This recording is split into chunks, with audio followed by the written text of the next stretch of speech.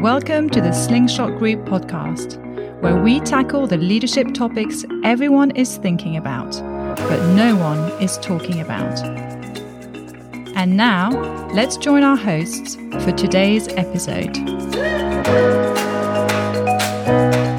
Well, hello everyone, and welcome to the Slingshot Group podcast. I can hardly believe it, but this episode concludes our third season of the podcast.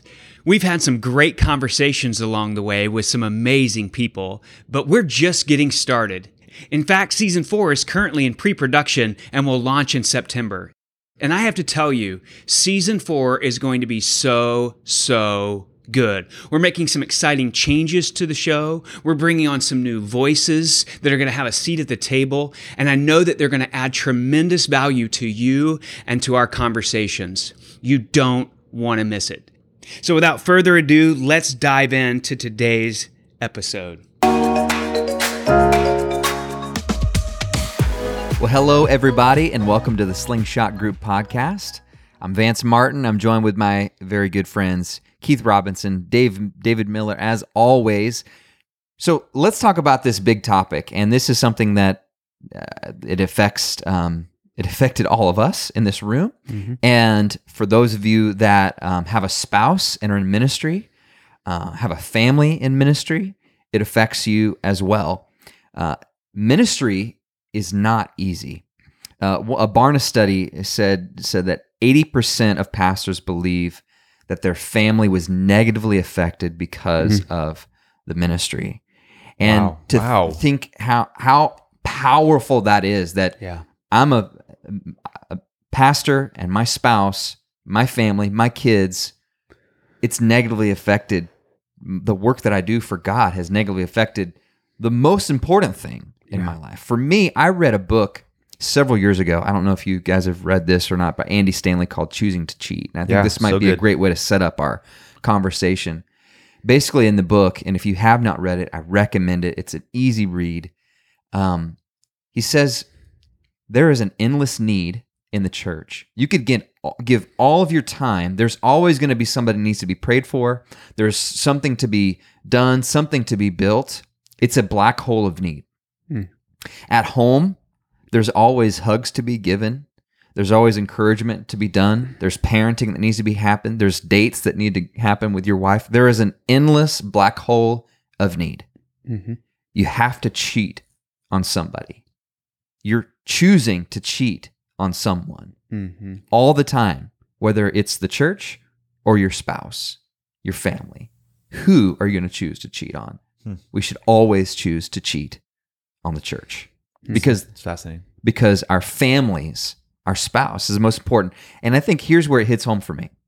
I've been in ministry my whole life. As I've shared many times on the podcast, I was a pastor's son. I got married young, got into ministry at 17. I've served 5 churches. I've only had one wife, and I plan to keep it that way. Mm-hmm.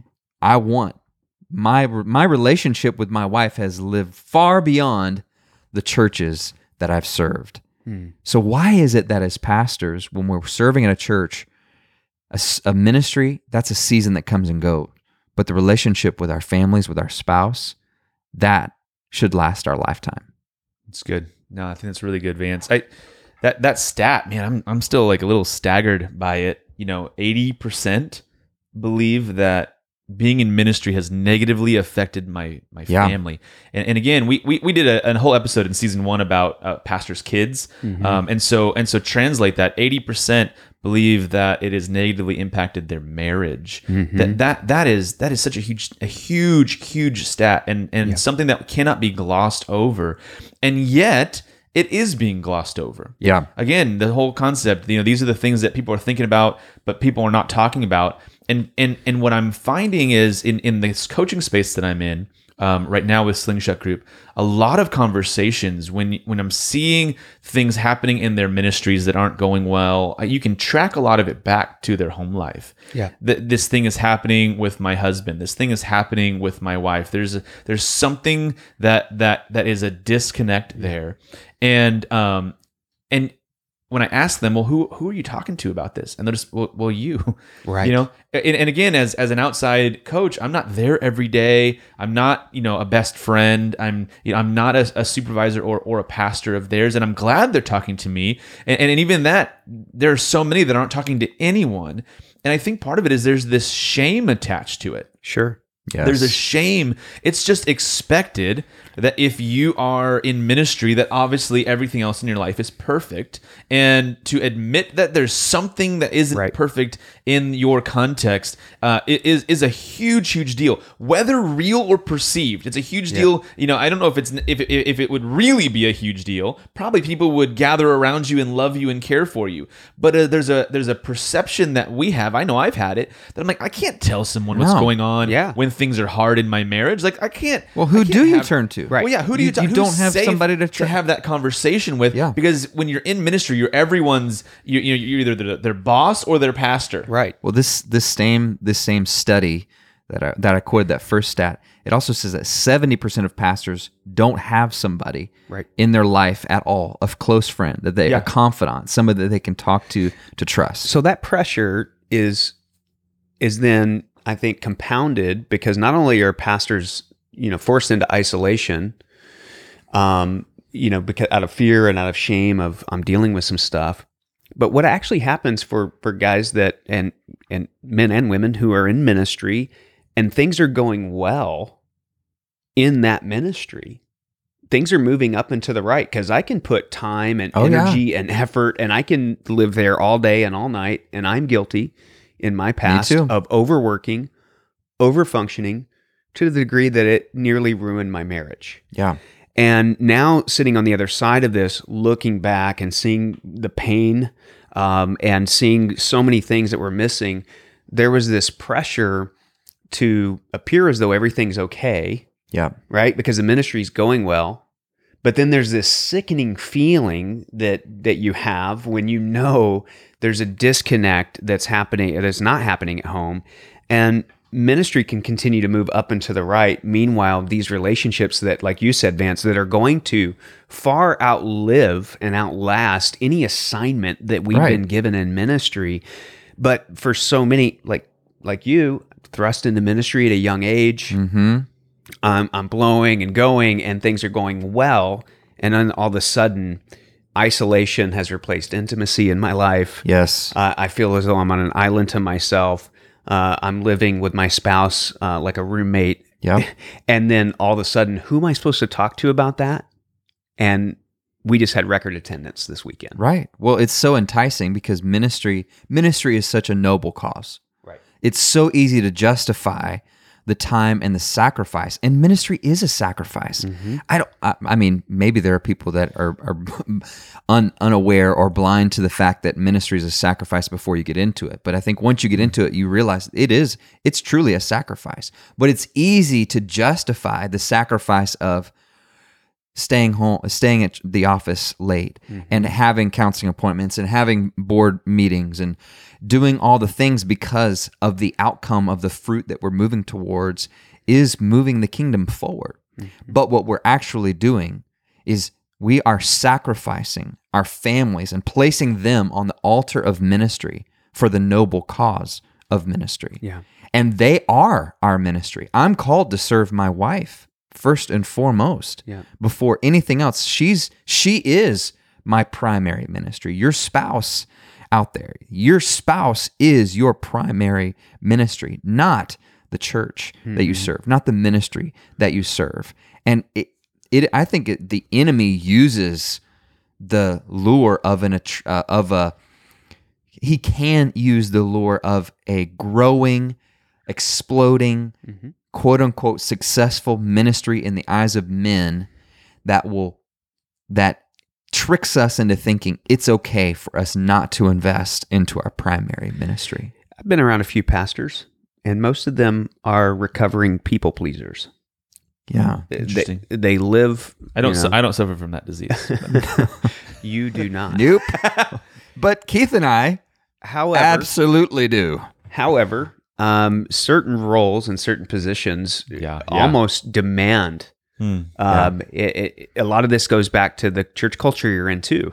And we've all worked in some unique environments, and they all have. That was saying it nicely. Yeah, for sure. We want to protect those that have offended, but again, I think we often work and operate from this impetus that we need to prove something, and that if I'm not seen as doing the thing, then somehow my worth is brought into question. Yep. And that overfunctioning and overworking becomes the very disconnect that separates me from that one relationship that will actually sustain ministry. Because what I've found is my marriage, my children, it's not just that it's the biggest priority.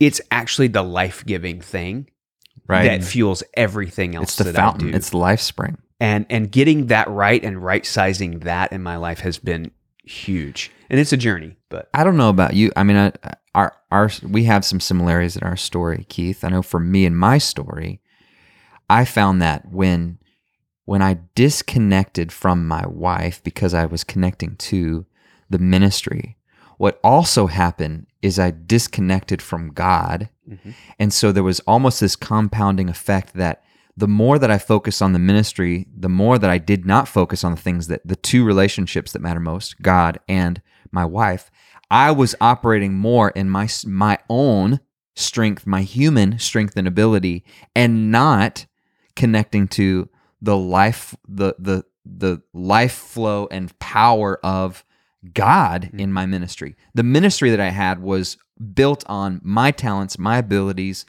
I got really good at ministry and could just do it. And it was hollow, it was empty, and I crashed and burned because of it. And there's only so long that you can go down that road without cultivating your relationship with God, your relationship with spouse, before God loves you enough for it to catch up with you. That's right. It's interesting to just note for a second that marriage, no matter what your job is hard. Mm-hmm. Marriage takes work. Yeah, right. I think we watch the romantic comedies, and we sit down and shame watch The Bachelor, or whatever, and it just feels like it's just supposed to happen. One day you wake up and you're in love, and that never goes away, and you always have the butterflies, and and forever this person has that place in your eyes. And the reality is that when you sit down with people that have been married for 30, 40, 50 years, they'll say, yeah, well, of course, there's some of that started, but then we had to work to keep that. We had to work to prioritize each other. We had to put in the effort. And so what's fascinating to me is that in general, it's difficult. No matter what you're doing with your life, it's a thing you have to put that effort into. I would just put out there even more so in ministry, because you can buy into that lie. Very few. Now there are workaholics everywhere. Okay, like there are workaholics in every industry, but it is more rare. It is to have someone who is the manager of a restaurant or an accountant or different people that are like I give my everything to that job. This is a job in ministry that it's your friend group, it's your it's your accountability, it's your paycheck, it's your it's every facet of your life. It's your self-worth. Everything's engaged in it. And so it's incredibly easy to have that. Not only in the workaholic sense, but also in the fact that when you're working in a ministry, everyone there believes they deserve a piece of you. Yeah. You are in demand in a way. It's your job to serve them. Yeah, 24/7 it feels like. Right. That if the phone rings or if someone and that's needs what I mean by you, people pleasing, right? Yeah, you just run to that need. That if someone needs you, then you're going to do it. Yep. And it feels good to meet the need. And it feels great. It's a great and rush. you fulfilling. get the feedback from those people saying how valuable It's you like are. drugs. And yet you I wouldn't miss know, out but- on. Yeah, sure. It actually is. And yet you miss out on the beauty of that relationship with your spouse, Yes. because something is taken away there. And so I actually would posit that it takes more effort to be in ministry and be married than to be out of ministry and be married. work nonetheless. But Yeah. I would say that it likely takes more work. And so I actually have a story that comes to mind as we were preparing for this episode where I was speaking at one of the churches I was on staff with. It was kind of one of those big churches on the East Coast, and I was the student pastor, so I spoke, probably 7 to 10 times a year, and did some different stuff. And one of these times, I went up there, and we were talking about the wedding feast. That was like the passage we were walking through, and so as an example, I show the picture of my wedding. I see my wife in the picture. We're talking it. Walk through this whole story about invitations and all of that stuff. Well, after the service, I walk out into the lobby like everyone does, and people are coming up and they're talking to me about different things. And partway through a conversation I was having, my wife walks up and she stands next to me. And again, her picture was just 30 feet up on the screens, and the person I was talking to. And it's not like we were having this amazingly personal conversation. They look over at her with this look of, why are you butting in on my conversation with my pastor? Right. Who do you think you are that you should be standing here while I'm talking to him? And I mean, and actually, my wife and I still bring up that moment of feeling like she's other than. Like, I'm valued because I'm on staff, and she is devalued and maybe even seen as in the way when she comes around because she's not on staff. And there is something happening. We're seeing this in our interview process. Mm-hmm. There are churches that would hire someone without talking to their spouse. And at Slingshot, we're like, whoa. Like, you have to talk to her husband before you hire her. Like, you cannot, you're not hiring in a vacuum. And again, yeah, they're not just coming to worship, or rather, they're not just coming to work. They're coming to worship, right? And they're coming into your community, right? And so it is more. Now, if you're going to get hired at a bank, you don't need to interview my spouse. Nope. But if you're going to hire me at your nonprofit, if you're going to hire me at your kingdom-minded, company, if I'm coming into your church, you're going to have some conversation to make sure that they're on board too, because there are sometimes. I've talked to people who are in married relationships where one feels called into ministry and the other doesn't. Yeah. Well, what do you do with that? And so there is this big thing that we've got to figure out when it comes to our marriages. Yes, Vance, we have to choose to cheat on the church. Yep. More than, so we don't, we're not cheating with the church, on our spouse. We've got to figure out how to lower that number of, I don't want to be part of the 80%. That says that the church has negatively affected my family, that it's negatively affected my marriage. Mm-hmm. We've got to put in the work. And you earlier, you talked about this whole idea of like when your ministry is doing really well, and yet, your marriage is suffering. Yeah. And I think what's happening is that we're, again, we're suffering in silence. We've talked about, we're suffering on our own because we feel like we can't talk about it, but also that it would take away from the wins that we're getting. Yeah. And so I have I got the chance to sit down with Albert Tate. If you don't know him, Albert is amazing. He's this really awesome lead pastor at Fellowship Monrovia. We got a chance to hear him actually speak at a conference, and he spoke on marriages and within ministry. And so that really kind of set us up for wanting to have this conversation with him. And so we talk about that. What happens when your ministry, when you're killing it in ministry and yet your marriage is failing. Yeah. And so I'm excited for everyone to get a chance to listen to this interview. It's such a good one. Albert, thank you for being on the podcast today. Man, we are talking about how our marriages are affected by ministry. So we're going in shallow waters. We're nothing too deep. Just marriages and ministry, yeah. And so. Yeah. Albert, I had the chance to hear you a while back give a talk at a conference on this topic, and it stuck with me, and it came back up in a conversation that I was recently having, and so I'm excited to have the chance to dive into this a little bit with you. So I want to start maybe more broad, and then we can kind of narrow in a little bit. And so you've been in ministry. How long have you been in ministry now? About 21 years. 21 years in ministry, and right now, lead pastor, senior pastor at Fellowship Monrovia. Man, I would love to get some of the overview from you. What are you seeing when it comes to marriage and ministry out there? What have you seen, and what are you seeing now? Well, first of all, thank you so much for having me on, David. Appreciate you guys. Appreciate Slingshot. So glad to be on. Marriage and ministry. I'll just tell you one of the things that when I see that, I think sometimes you can put a VS in between the two, and ministry becomes the enemy of the marriage. Wow. Ministry becomes the biggest threat to a healthy marriage. If you don't get that thing managed and get it stewarded well and identify lanes and what wins look like, you will look up and you would have given some of your best years and your best energy to the church, while your wife and your family has become the unnecessary sacrificial lambs in marriage.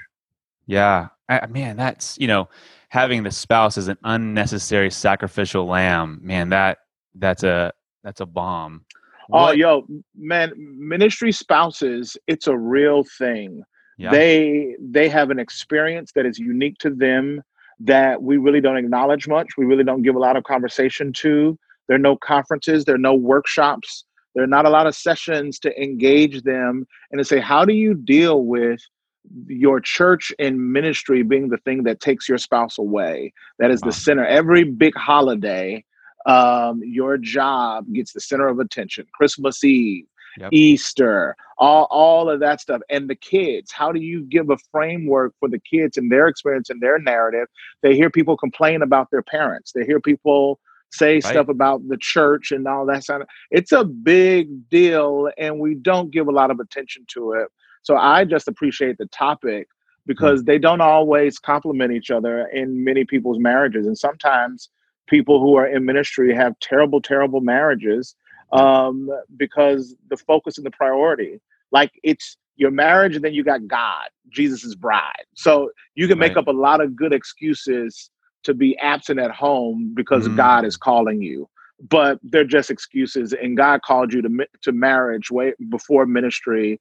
Family comes first, not just to say that when we're hiring you to make you feel good about taking this job, but for that to be a value and a virtue that we live out as we steward and lead our staff and other pastors. How do we really let them know and affirm that their family matters?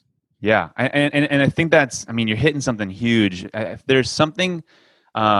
Sometimes it's spoken, but oftentimes it is unspoken. That you really should give your best to this job you have at the church, to this calling, and that your family gets the leftovers. And I've seen it in my own life. I've seen it in so many other leaders' lives. What are some of the, starting from the individual, what are some of the ways the individual that's on staff that they can combat some of that?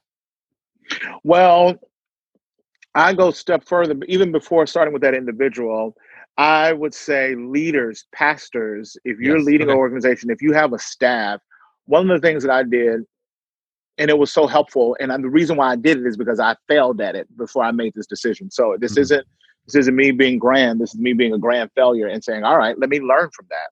We had the staff and their spouses over at the house for a meal, to fellowship, and just to say thank you and to celebrate them.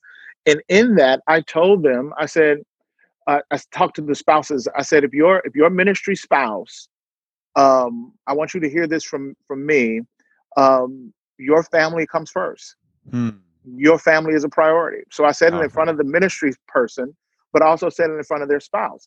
And then I said this. I said, and if your ministry spouse is using the church as an excuse of why they're showing up absent or passive or unengaged at home, then that ain't us.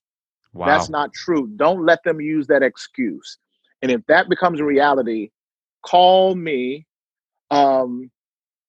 That becomes a reality. Call me and let's have a conversation about their work schedule and their workload.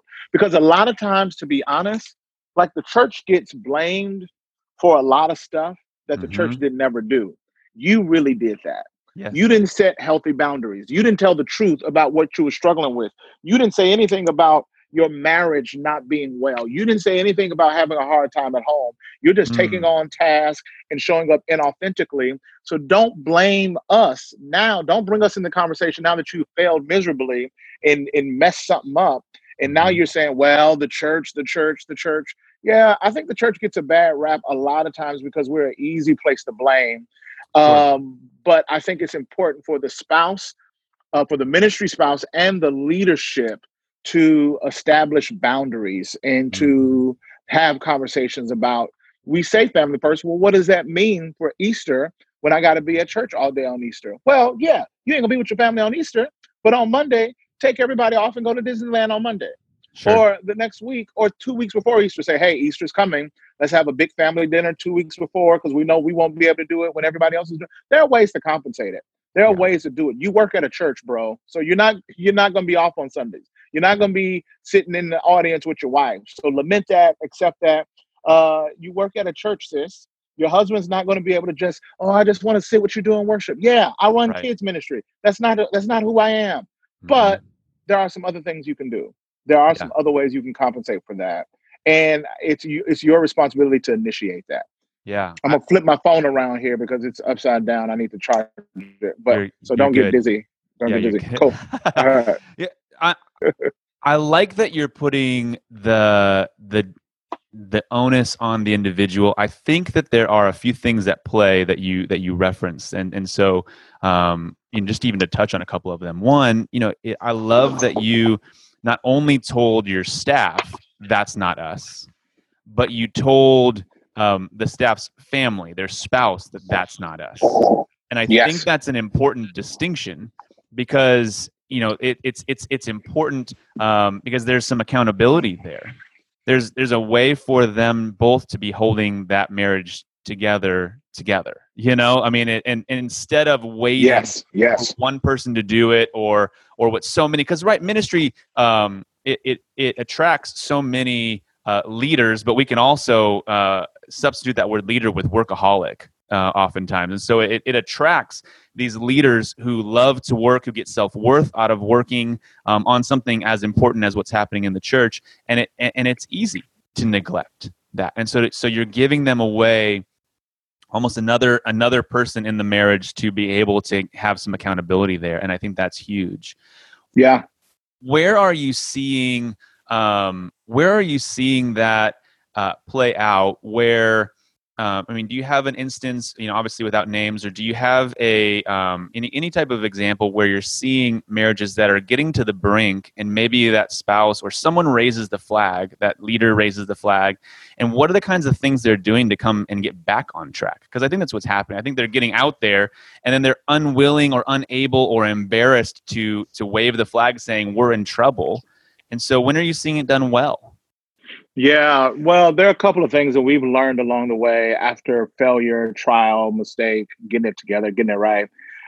I just realized the calendar is never going to get free, although it is now, though. So Corona has totally changed the game. But even in that, though, you can busy yourself even when you're quarantined at home. You got to make the marriage a priority. It's got to be an intentional decision that you both look at each other in the eyes and make it, and then say, and this is what that looks like. For my wife and I, once a week on Tuesday nights, we go on a date.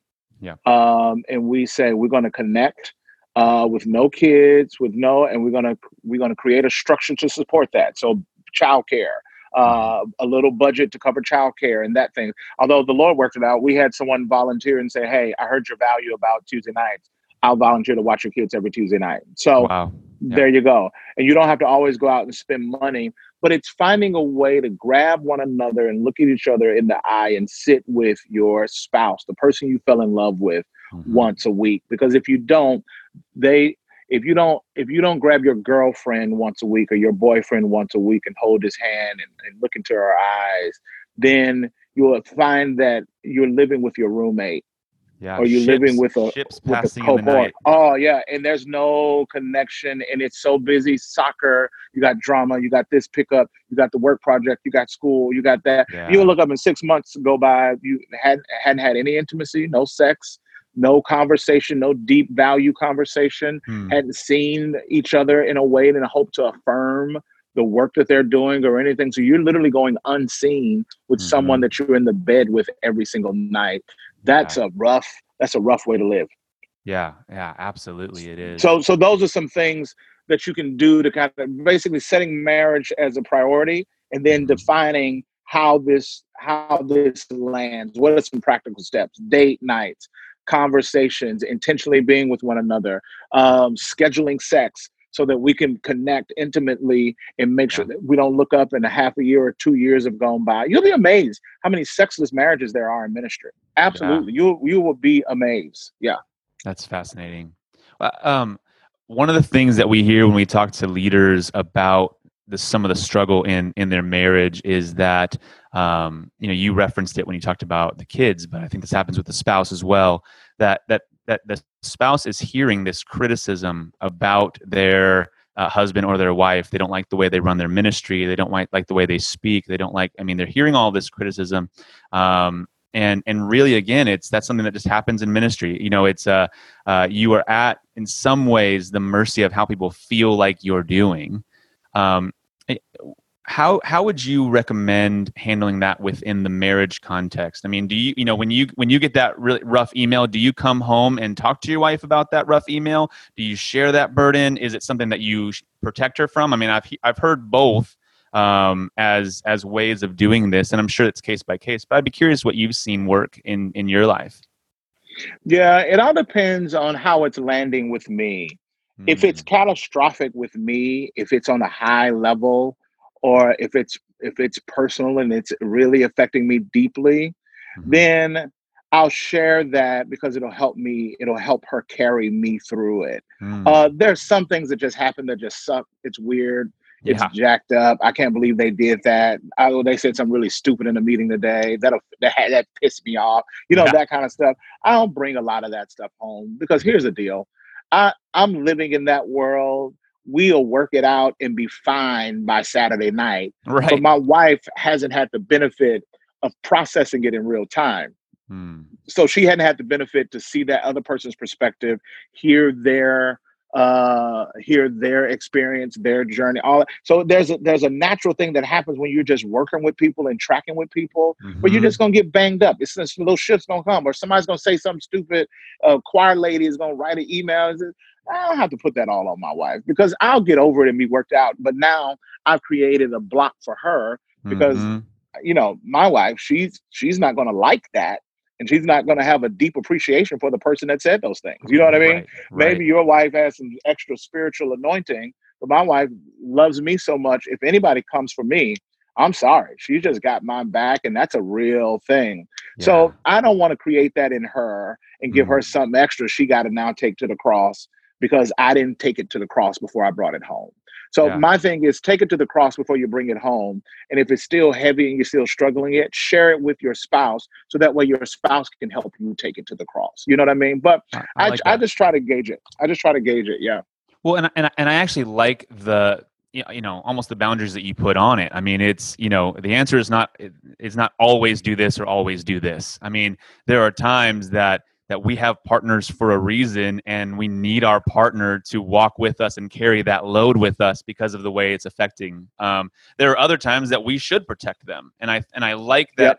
Yep. Again, I feel like when I talk to people in ministry, most will give me an always and never answer. Always protect or never, hold it back. And especially in my generation right now, people coming up in ministry, we have this idea that if we don't share everything with our significant other, that we are not being real or we're being fake in some way.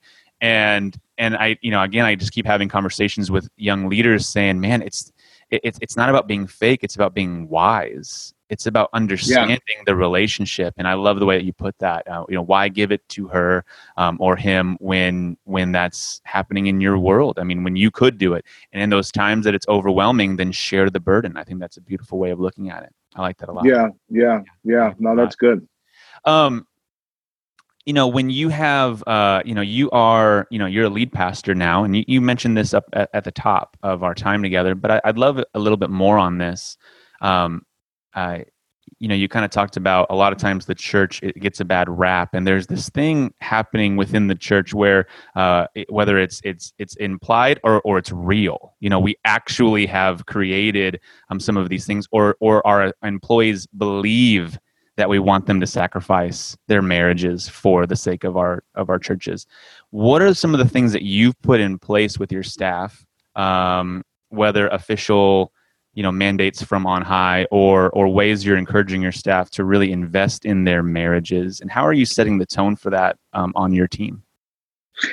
Well, I mean, the best thing I can do is, number one, have a good marriage myself, and invest in my marriage and invest in my kids. If they see me never being present, never being engaged with my family, regardless of what I say, they're going to respond to what I do.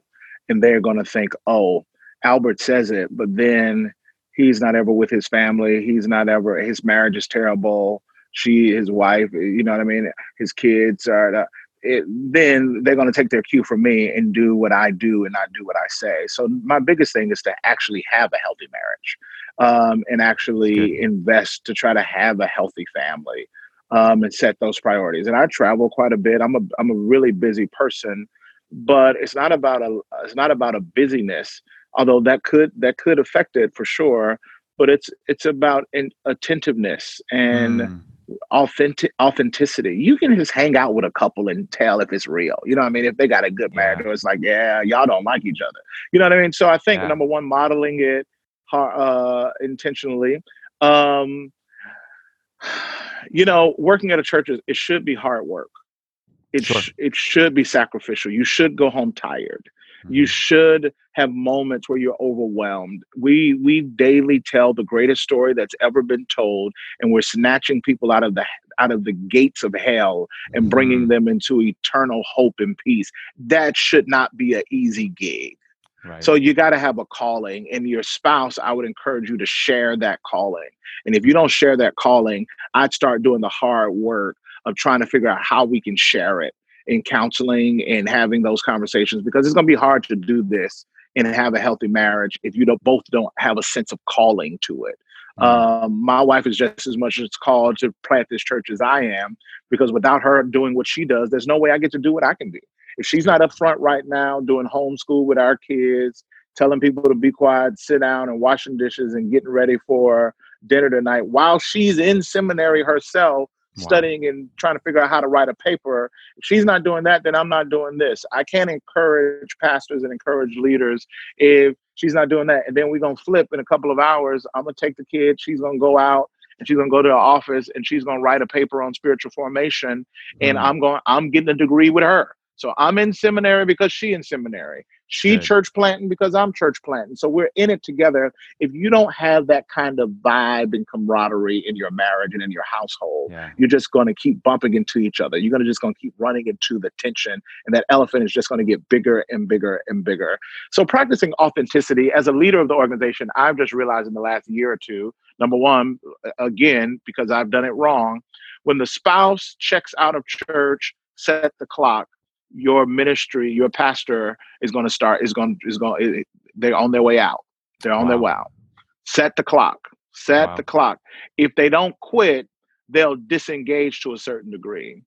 So I've recognized, a part of sustaining staff in job security with staff, we've got to invest in their spouses and make sure that their spouses are engaged and appreciate our organization. Because if our spouses don't appreciate the organization, then there's no way you're going to go home to that every day and give everything you got at work, because your spouse is going to be like, yeah, I don't believe in it. I don't support it. Or that last run in you had that you told me about, I ain't got over it yet. So I'm ticked at them for You know what I mean? Yeah. So I've learned as a leader, pay attention to the spouse, pay attention to the spouse, engage the spouse, serve the spouse, love the spouse, set the spouse up for wins.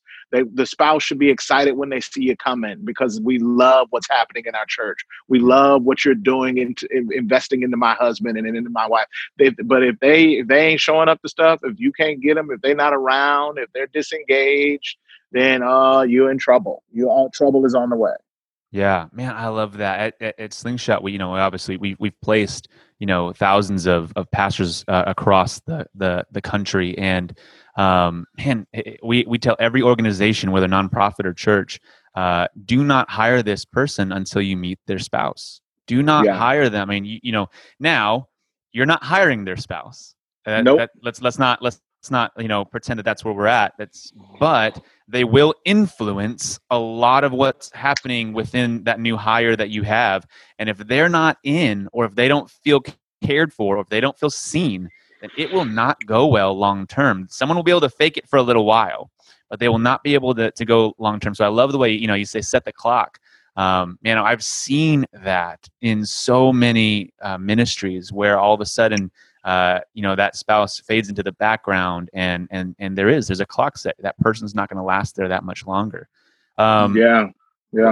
What when you are bringing on someone new, what are a couple ways that you show value to that significant other, that marriage? What are ways that again, you talk about letting them know what you value, but what are a couple other ways that you do that? Well, I mean, the best way to do that is to be able to have real-time, real-life examples that we can point them to. Number one, our marriage and my wife, other couples on staff, and having them engage other couples so that they can give them the real and say, this is what it's like being a part of a church. This is what it's like working and having your spouse having to run programming on Sundays and Wednesdays. And sometimes having to travel and go to conferences, and you become a single spouse because they're traveling and working, and this is what that means. But here are the joys of it. Here's how we come alongside one another. Here's how sweet the fellowship is. Here's how we care for one another. Here's how we celebrate and party together. So I think just having people that are experiencing it. The problem is if it's not happening, it's going to be hard to sell it. But if it's happening, you can point anywhere in the building and see there's fruit from our investment in couples and spouses. I love that. Albert, give me just kind of a final thought here, as we wrap up our conversation.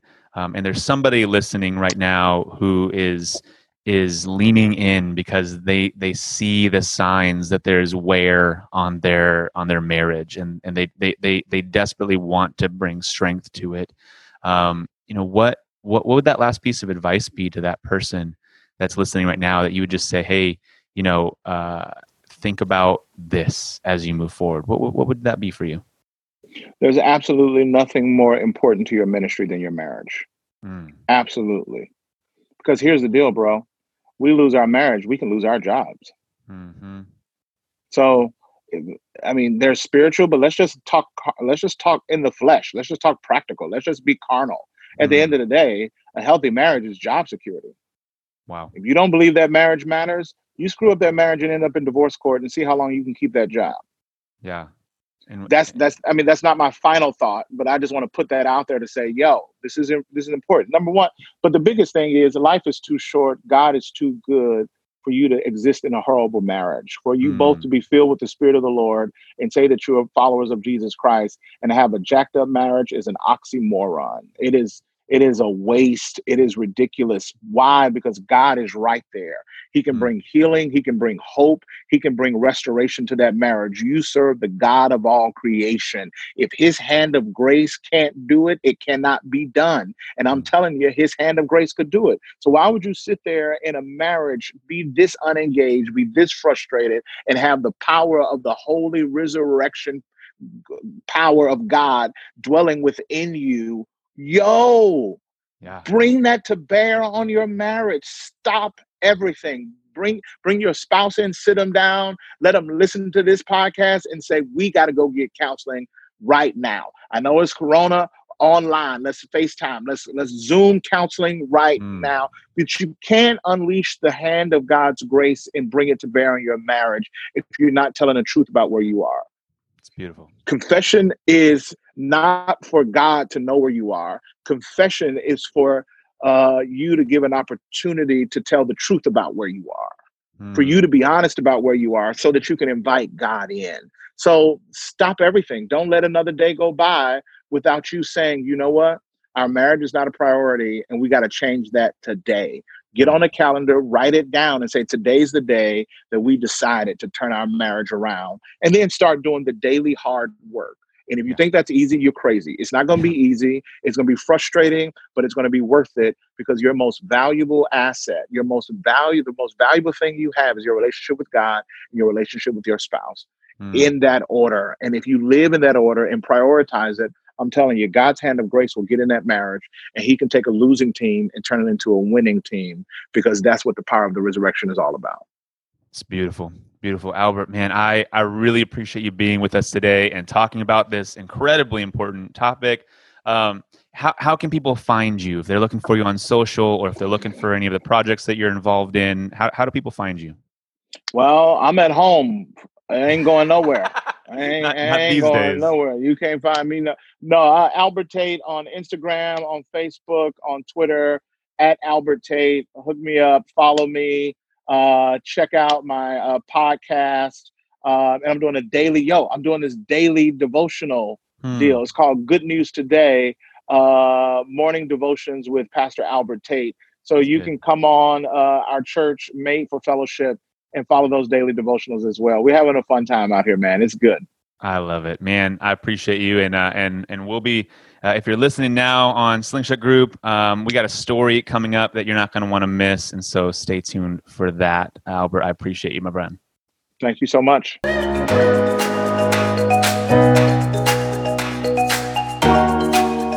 coming to that time in the podcast where we want to slow down for a minute.